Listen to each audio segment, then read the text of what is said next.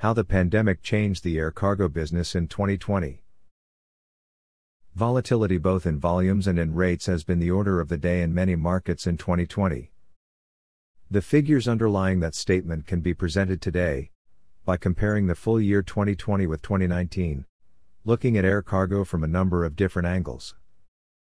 December gave reason for cheer, with a worldwide year-on-year YI weight change of only 3.7%, still below December 2019, but the first weight change percentage in single digits since February.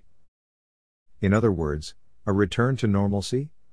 Yes and no, as rates per kilogram continued to show the stunning growth level that made 2020 such an extraordinary year. They increased by more than 80%, from $1.80 to $3.27, the highest YI rate increase since May.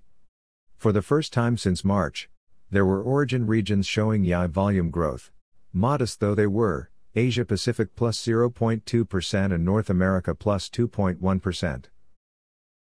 The first indications for January showed a considerable drop in rates. The weekly yields started to drop by mid-December, and by mid-January they had fallen by almost 10%.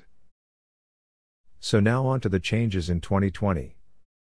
Industry experts looked at the largest markets in each of the 6 regions: Africa, Asia Pacific, Central and South America, Europe, the Middle East and South Asia and North America.